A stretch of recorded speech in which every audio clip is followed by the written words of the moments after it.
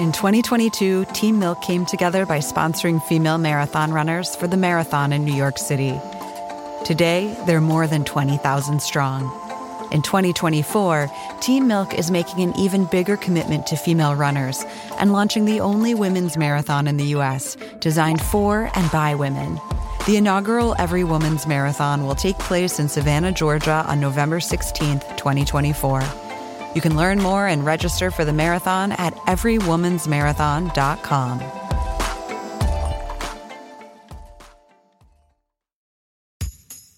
I think we can all agree the current political moment is fraught. But how does it compare to the other fraught political moments in history?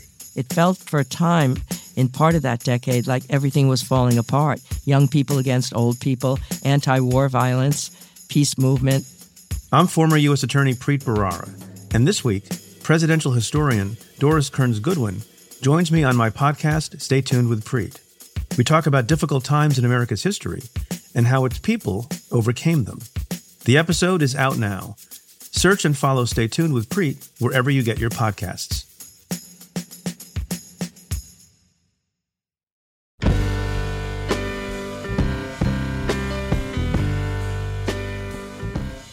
Hello, welcome to the Long Form Podcast. I'm Aaron Lammer.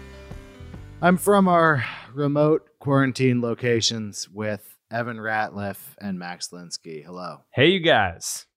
So I think this is the first episode that we've taped since shelter in place went into effect in New York, where we all live. And I did not really know what to do. I did not know how to have a normal conversation during this time. I ended up asking Charlie Warzel, who has been on this podcast before. He was previously a tech reporter at BuzzFeed. He is now an opinion writer for the New York Times. And you may have seen his work recently. He wrote the "Don't Go to the Bars, It's Selfish."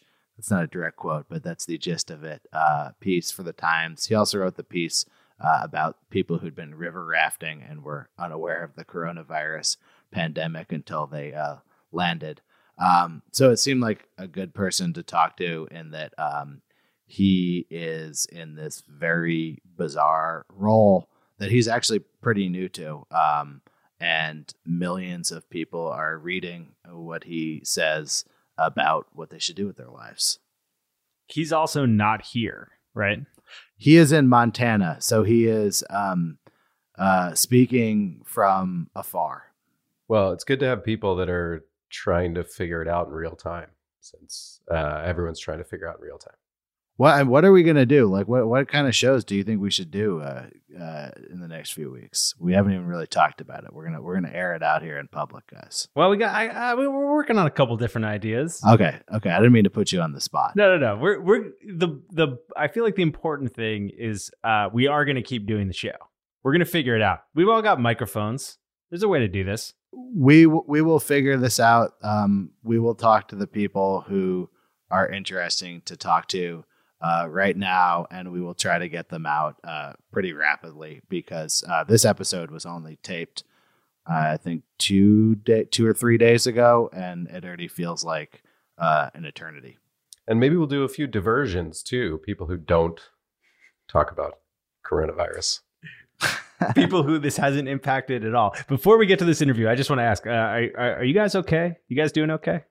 Who are you guys? Me and Evan? Yeah, you and Evan. I'm okay. I'm a little down. Usually when I listen back to one of my tapings, there's a exhilaration of listening back to one of these conversations, and I just listened to this one, and there was this like strange gulf between when I taped it and things were bad, and I think things are worse now. It almost made me nostalgic for 48 to 72 hours ago.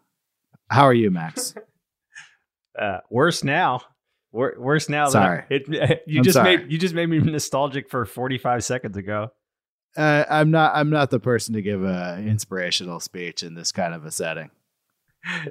Evan, you good? I'm good. I'm in a moment of considering my good fortune, I feel. I think Evan's long life of cynicism has perhaps prepared him well for these times. We are brought to you, as always, by MailChimp. Their support makes this show possible. It's a great time to start an email newsletter, whether it's just for the circle of people you love who you're no longer able to see in person, or for strangers who could use some comfort and some writing. So MailChimp, thanks to them. And now here's Aaron with Charlie Warzel.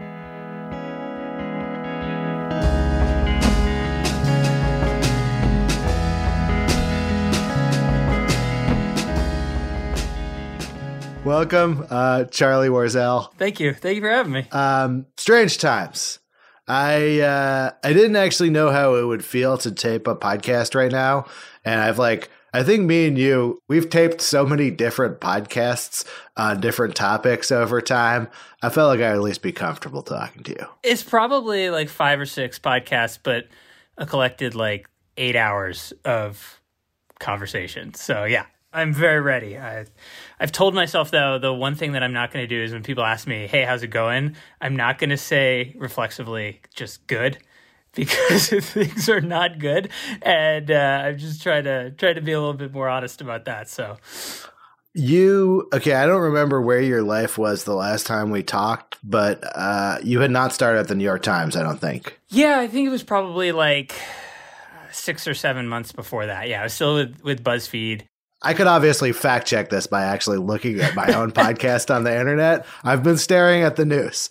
But you made this jump from being a tech reporter to being an opinion writer. You were part of the New York Times opinion page. That's right.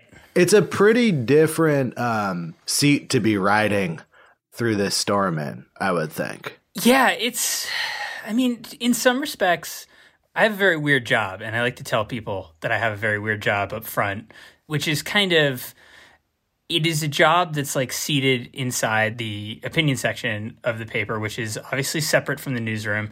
But I've always kind of been a reporter who does a lot of analytical sort of take style stuff, but it's rooted in a lot of the work that I'm doing, a lot of people I'm talking to. So I have this weird title. I'm a writer at large, which basically means I can kind of figure out new ways to do opinion journalism and to see what that looks like. And some of that is just very standard. It's just columns. It's just the 900 to 1,200 word, whatever.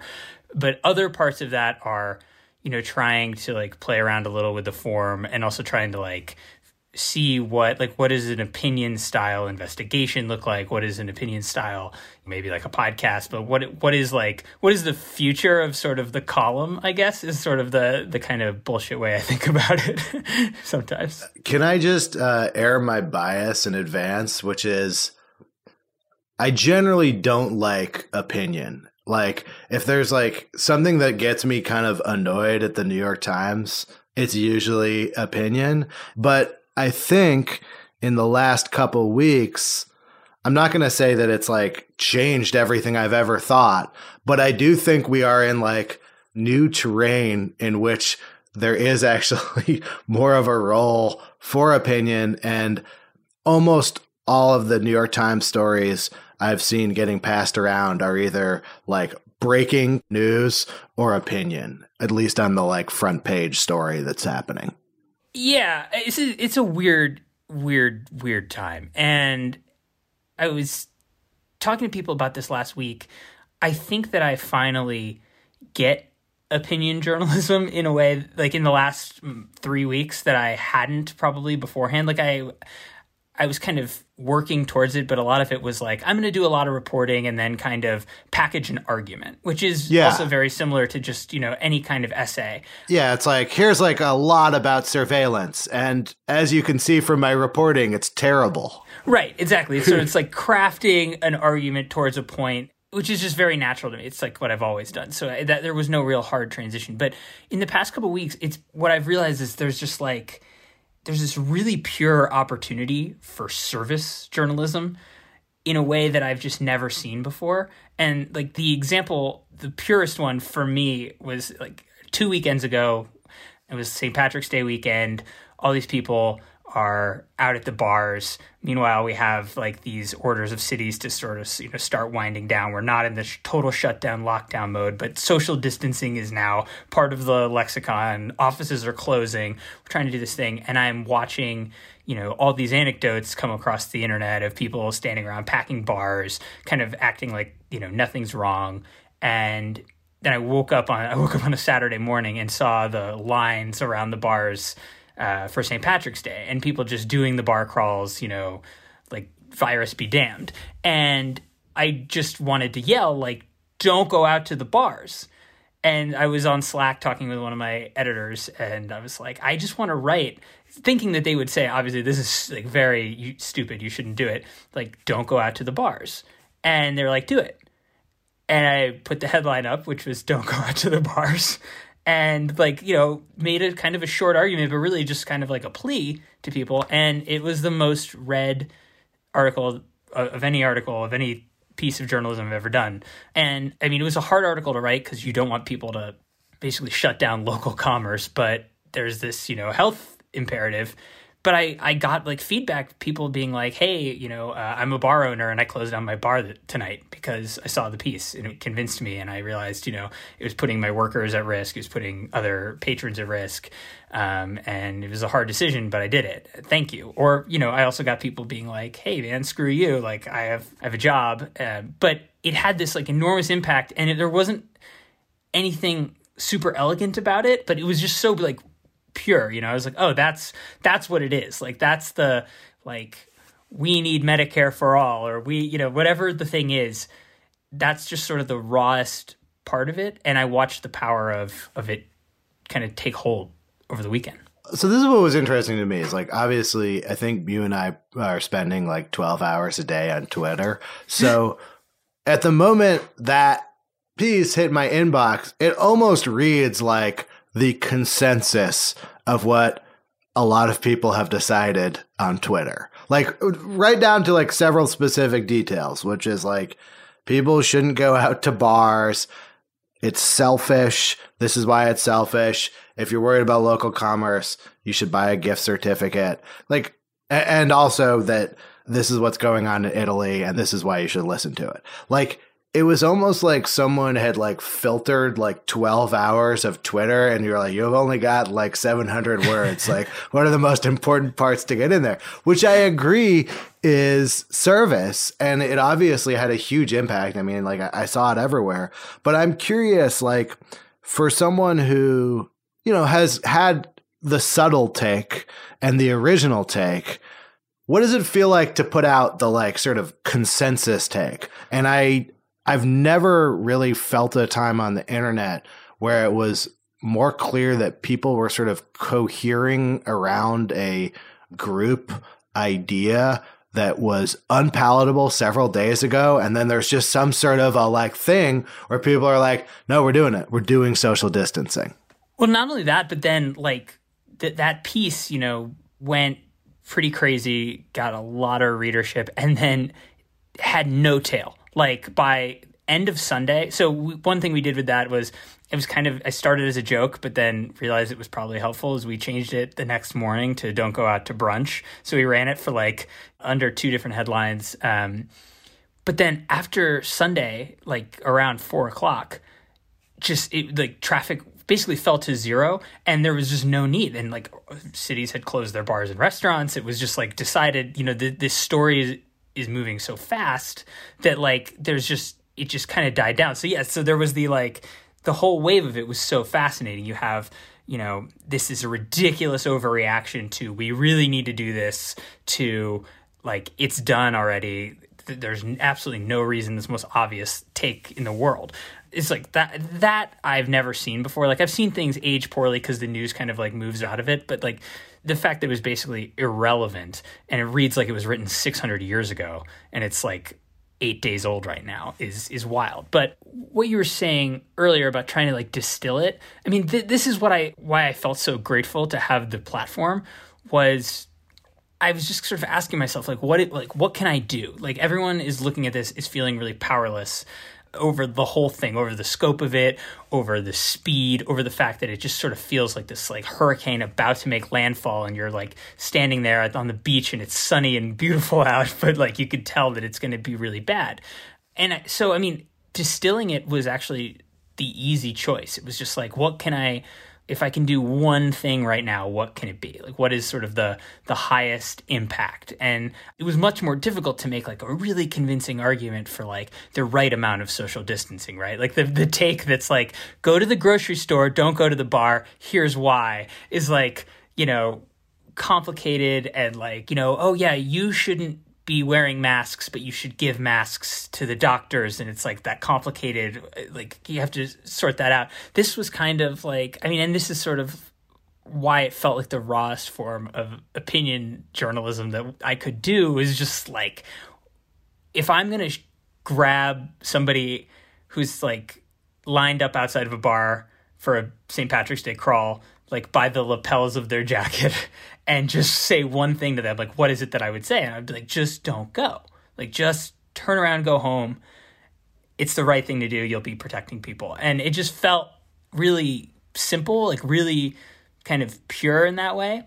And for me, this whole past 2 weeks has really been, I've got a couple of doctor friends, a couple of like doctor sources, and I just keep asking them, like, what can we do? Like, what are the things you can do that I can do right now? Like, how can I help you guys?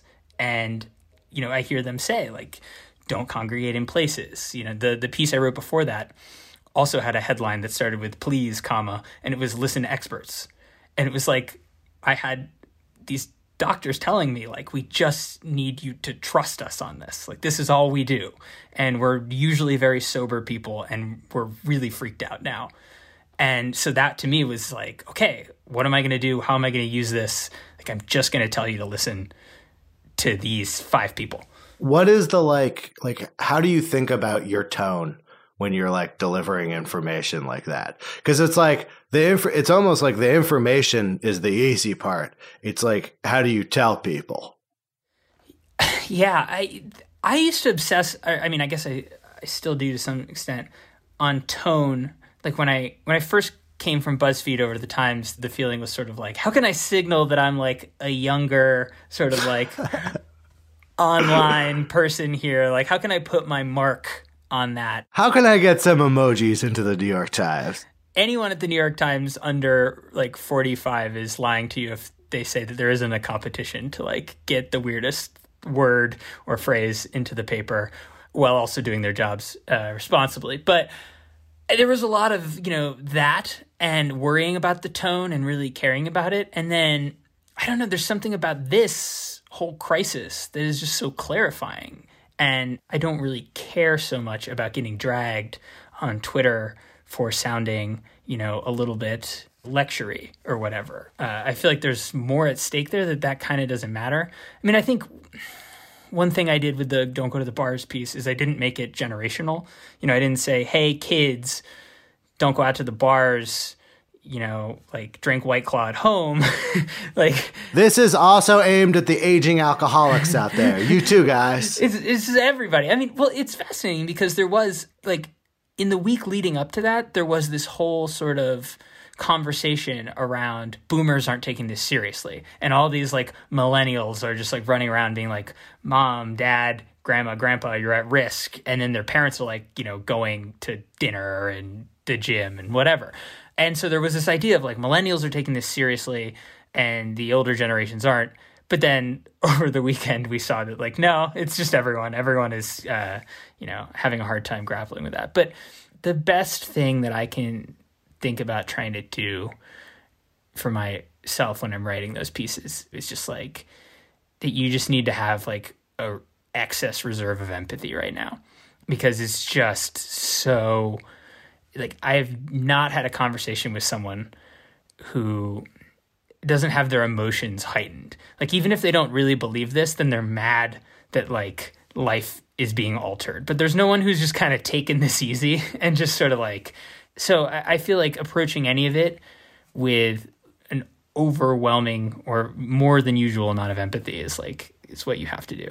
Well, there's this weird paradox of information with this stuff. Like when you express a sentiment like listen to the experts, the flip side of listen to the experts is basically like, hey, don't roll your own take here. Like, don't get involved in like researching malarial drugs on Reddit and come up with your own reality here. Part of the take that I think is fair and valid here is kind of like, hey, everyone don't do anything. Like, don't try to figure this all out yourself. Don't try to spread a bunch of information about it. Stick to these like basics and it'll be better for everyone. But that's like a weird message to deliver to people. We have this sort of like, research things, like learn the truth, but like there's no real benefit to like everyone being an armchair coronavirus expert.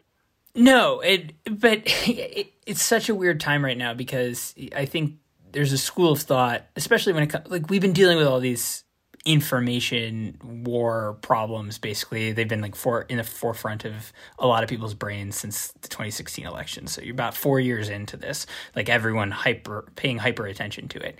And in one sense, you're seeing now that like there's actually not that much misinformation, compared to the political stuff. Like there's the sort of the anti-malarial drugs thing. There's definitely the like put a hairdryer up your nose to get it. And like, and there are these things, but like broadly speaking, the information is like not too bad. Like yes. It's like, there's a lot of helpful information. There's a lot.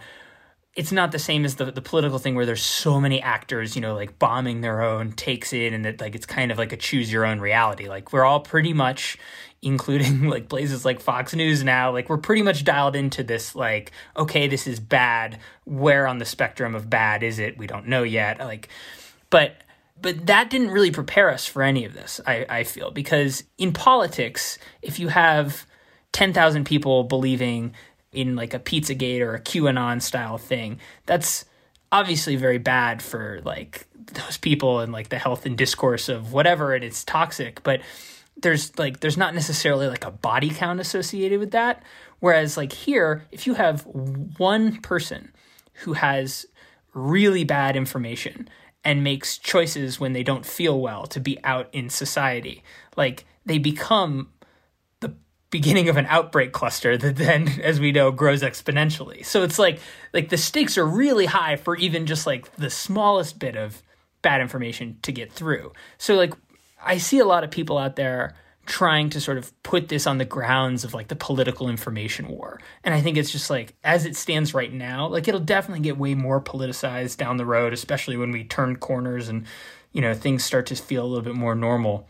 And as the election gets closer. But like we're not in that world right now. Like we're in this really kind of black and white world of there are facts that are going to keep you safe. And that's sort of, I keep going back to this. It's a very pure time right now to do like the work of journalism, not to sound like super like stuck up about it, but it's just like the who and what is super important. It's the only thing people have an appetite for. And then, from like an opinion side or from a servicey side, it's like telling people to join a mutual aid network, or, telling people to donate here, that you can do this, or highlighting some people who are, 3D printing masks or ventilator parts or things like that. Like, it's just a very, like, the simpler the work is right now, like, I think the more important it is, because this idea of like, the epidemiology game theorist on Medium is not, it's not a good play, even for people who have degrees in like, in infectious disease. It's just, we don't know. I'm really curious about how you and how we as a society are cohering around ideas right now. Like, what affects how you think, and how much are you relying on a sense of personal gut versus some sort of a larger framework for kind of saying, all right, this is the time to like call people who go to bars selfish. 3 days ago, too soon. Now we're doing it. Well, there's definitely a sense.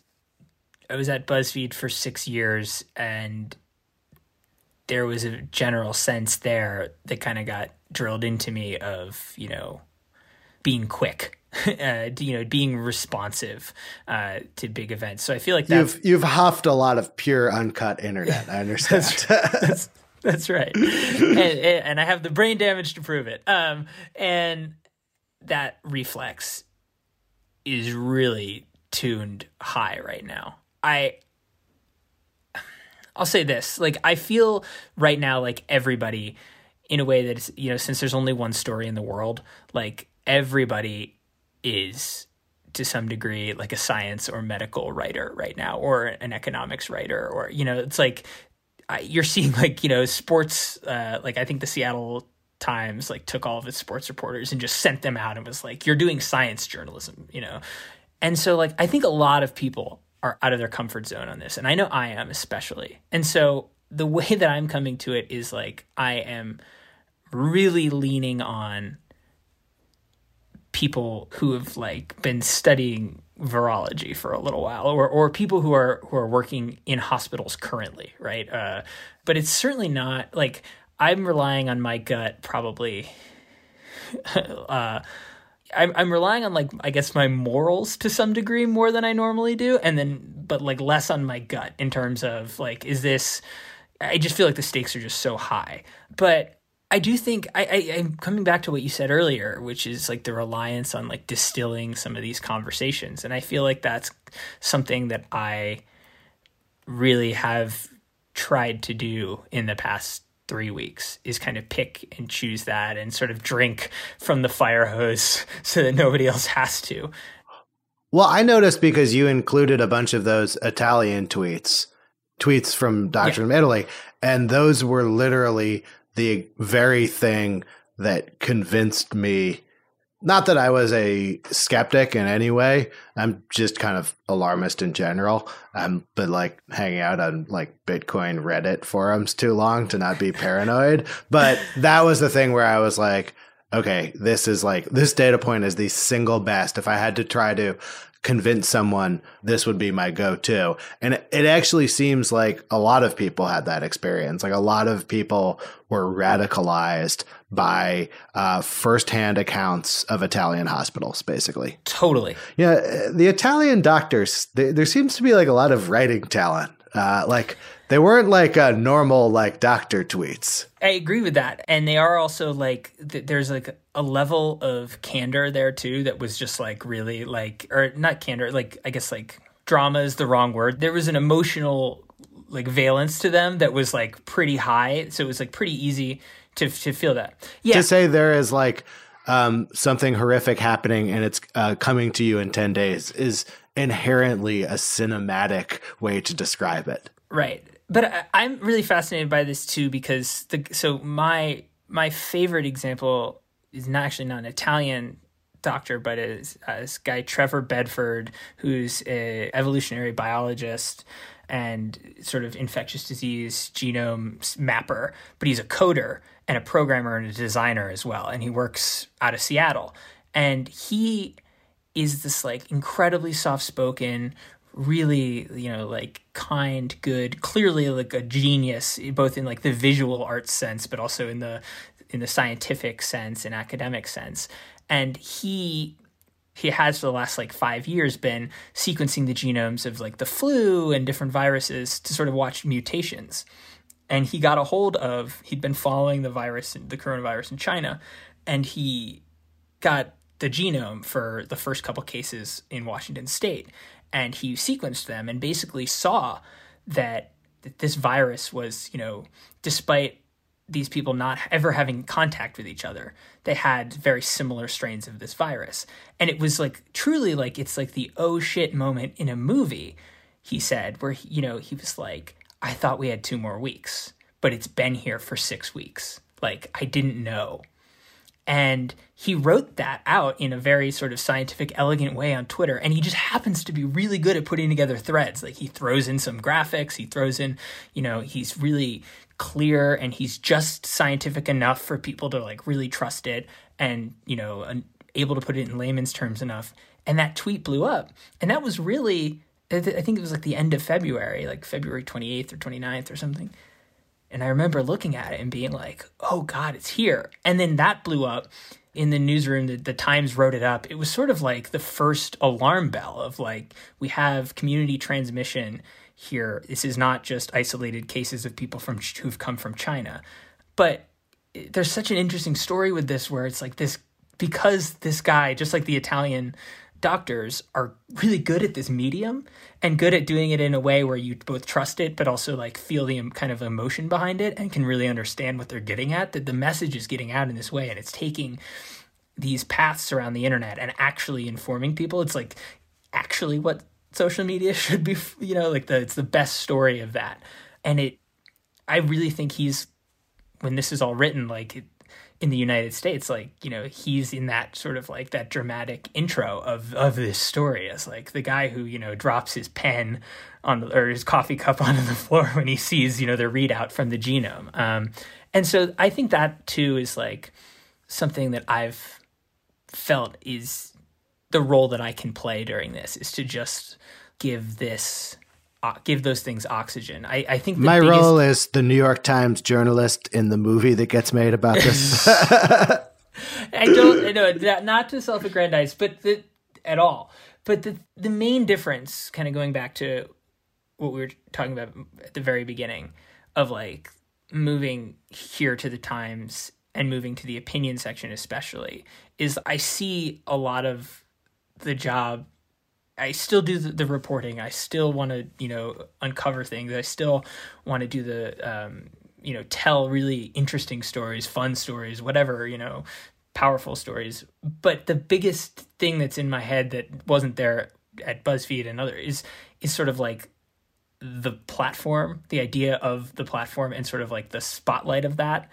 There's a lot of, I think probably everyone who works for the opinion side, even if they're not an editor, is getting pitches from interesting people with interesting ideas. And it's like, you're constantly thinking about those and trying to get the best ones up. And I think that there's this feeling that you can, using that, the Times' pretty substantial platform, like just getting those thoughts and ideas to more people. And I see that as like as a considerable part of the job, where I don't think I thought that before. I think, when you're a reporter, sometimes you're like, all right, I need to find the story, and then it's my job to kind of tell it and be the steward of that. And sometimes, in opinion journalism, it's just, the act of putting the megaphone in front of the right person's mouth and letting them do the thing. Well, it's interesting because in a way, what you're doing isn't just using the platform, but you're kind of turning like the Italian doctor into a New York Times opinion writer. Like, I think something that kind of bothers me, actually, honestly, when I think back on like starting this interview with I don't like opinion, is like, I don't necessarily like it when people sit down to write opinion. Like, I like an unvarnished account by an Italian doctor. That is a form of opinion. It's just not like written as this like, kind of like a bullet list treatise. I mean, that's a little bit, I think, what we're kind of getting at here is that this is the purest form. Like, this crisis provides us with the purest form of what that kind of work is, which is that it's not transactional, right? It's not the person who's like, I've got a book coming out and I want to excerpt the book or something like that, which is fine, but it's definitely kind of a transactional version of that. This is like, we have a crisis. It is more important than ever before for the right information to be in front of the right people at the right time so that they make the right choices and keep other people safe. And we, tamp down the destruction of this. And, I've spent a lot of time in the past week and a half talking to these experts, and in a way that I really never have before. I've always sort of felt very in control of like in that gatekeeper role to some degree, where I'm like, I have a story I want to tell, and you're a vital part of it, and I want to reflect that. But like, this is almost like me like having these conversations and saying like, what can I do here? Like, what's the best thing? Like, I find myself saying like, what do you want New York Times readers to know? And I'm sure a lot of journalists everywhere are doing that. It's like, what do you want the people who are going to see this to take away from this? Or like, what can we do? Or how, who else do I need to be talking to? And those are good questions for journalists to always be asking. But I think now there's so much less of that, like cracking your knuckles when you sit at the computer and being like, all right, how do I turn this Word document into a beautiful canvas of it's just like, there's an urgency and there's no preciousness right now with it. It's just like, how do I help? Before you go, I would be remiss if I did not ask you about the hunt for the people who were unaware of coronavirus and you ultimately found and wrote about them. But I imagine there must have been a stampede of people trying to find the few people who did not know about it. I actually couldn't tell whether I was like racing people in that sense or not. So the idea for the piece came from, it was a week ago Friday, and I was, as I am now, on Twitter for one of my 20 hours of what we're all calling doom scrolling, and I camp a lot. I live out here in Montana, and it's not infrequent that I go off the grid for a day or two. And I was just thinking, like, I know that there are lots of people in these positions who are constantly going off the grid for a month or 14 days, and so I just tweeted out. I was like, I wonder if there are people, because 2 weeks ago was that. I think then it's going to be one of the weirdest weeks of all of our lives. Like, everything changed between Tuesday afternoon and Thursday afternoon. And so I was like, what would it be like to come back to that? And I tweeted it, and somebody was like, I got buddies who are on the river and they're coming off on Saturday. And I was like, cool. Can you tell them to call me when like they feel tethered enough to reality? And they did, and they were super game. But after that, I mean, that was it was kind of fun to be able to focus on that for a day or two and just like tell a story that people were going to not recoil in horror with. But probably the best part of that was afterward, I just got a stream of emails from people who had either a similar situation. There was a mom who was like, my kid's on a wilderness like medicine trip, and he came back this morning and I had to like sit him down and he didn't believe me. Like, I had a bunch of people tell me their stories of like being out during 9/11, but it was kind of cool. I kind of, by publishing it, ended up getting this like anthology of like, I was in the wilderness and I missed this. But the most interesting part of writing that story was that I approached it thinking like, man, this is like brutal for these people. Like, what an awful way to have to figure that out. Like, I know I'm an anxious person by nature. Like, if someone dropped that on me, I would just like, I can sort of feel like the sinking feeling that my stomach would have and just sort of that disbelief. But by the time I finished writing it and talking to all of them, they were so pleased that that's the way that they access the news. Like, and it's sort of that like, opened up like a fight or flight for them, where it was like, okay, I live in this situation now. I have to acquire like beans and toilet paper and Lysol wipes, and it's like, this is what I got to go do. As opposed to all of us where we had to make all these choices where it was like, well, I don't know, is today the day I do my Costco run? Or, is this really serious? And then you find your Italian doctor thread that makes you stock up. But it kind of threw into me the feeling of like, how productive is it for us to be mainlining the amount of information that we are?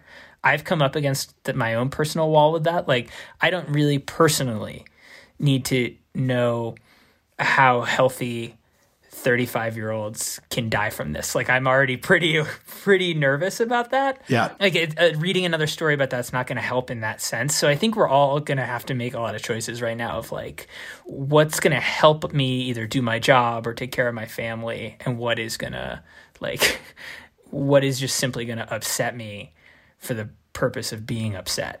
Well, and there's a realistic question about our capacity, like, to kind of constantly recalibrate along the lines of like, Italy only went up 8% today and it was 10% yesterday. That's good news. And then 2 days later, some bad news. If there's ever been a time, I think the takeaway is take the personal precautions that you outlined in that pretty terse article that you can read in about 4 minutes, and then there's nothing else to do. And I'm really hoping, I mean, I've been thinking about this from my columnist standpoint of what to do. And I do think in the same way that the don't go out to the bars piece is irrelevant now. I think, I mean, we still have like some like spring breakers and like Mississippi not, doing the right thing.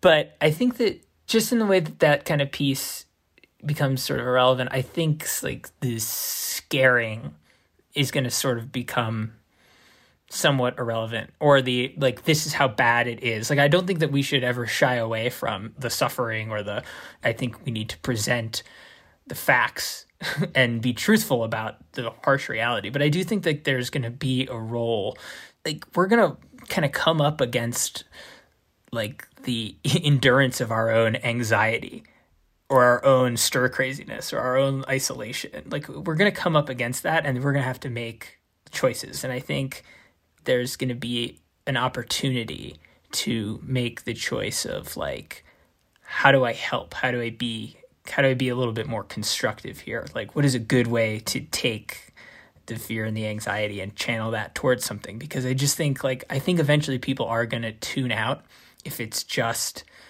an onslaught of doom. So that I think is like what I'm hoping journalism like starts to offer. I mean, there's obviously the accountability and there's the documenting parts, but then I think there's a part of like, how do I help myself and other people get through it? And I think that's why there's this like pure kind of servicey opportunity for that. I was seeing that the governor of California, Gavin Newsom, was saying, someone asked him about like enforcing the lockdown, and he was like, well, we'd prefer that people like do it socially, and if they can't, like, we'll like look at our options. And there's something in that about, I actually think that the course that we will need to follow will be kind of inarguable. But whether people do it through human cooperation versus tanks in the streets is actually like a huge difference in our history. And I think some of what you're describing as service journalism is kind of guiding people to do the right thing socially rather than governmentally. And there is something kind of terrifying about requiring the government to tell us how to handle this. I do think it would be a lot better if people are able to come to that as an informed personal decision rather than like something that's blaring through a bullhorn. It's so weird. All of our jobs have changed, and not me. I still make podcasts in a bunker. It's great. Well, I mean, you have great job security that people have so much time to listen to podcasts. I think that's a good way of putting it, which is like we've all become just so obsessed with platforms in all different like the platforms that we have with our various like accounts and social accounts, and as journalists, or like the where we work is a platform, and the size of that audience and the audience that we are reaching. And I think that we have all kind of just naturally sort of like the way that the media works and the way that like the internet has worked has sort of incentivized that in a very I don't mean selfish in necessarily a negative way, but it's sort of like, you're very aware of your own stats, or you're very aware of the audience that you've accumulated and whatever. And I think that this is kind of going to be an opportunity. I've already seen so many people realize that it's like, it kind of inverts how we think about that it's now sort of like, okay, how do I take that and use it instead of like doing the work to accumulate more of that personally? It's like, how do I just like give it now? How do I give that away and do that and sort of, push on things?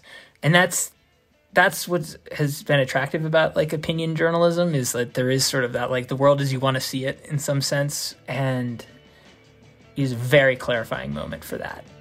Charlie, thank you so much. I know you're busy right now. I appreciate you taking the time to talk to the podcast.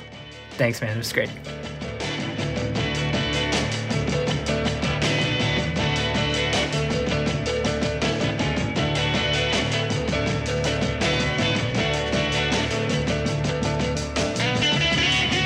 Hey, thank you for listening to the Long Form Podcast. Thanks to my guest, Charlie, for taking the time to do this. Thanks to my co-hosts, Max Linsky and Evan Ratliff. Thank you to our editor, Janelle Pfeiffer, and to our intern, Marina Clementi. Thanks to the people who make this show possible, Pit Writers and MailChimp. We will be back next week and all weeks, rain or shine, good times and bad, with a new show for you.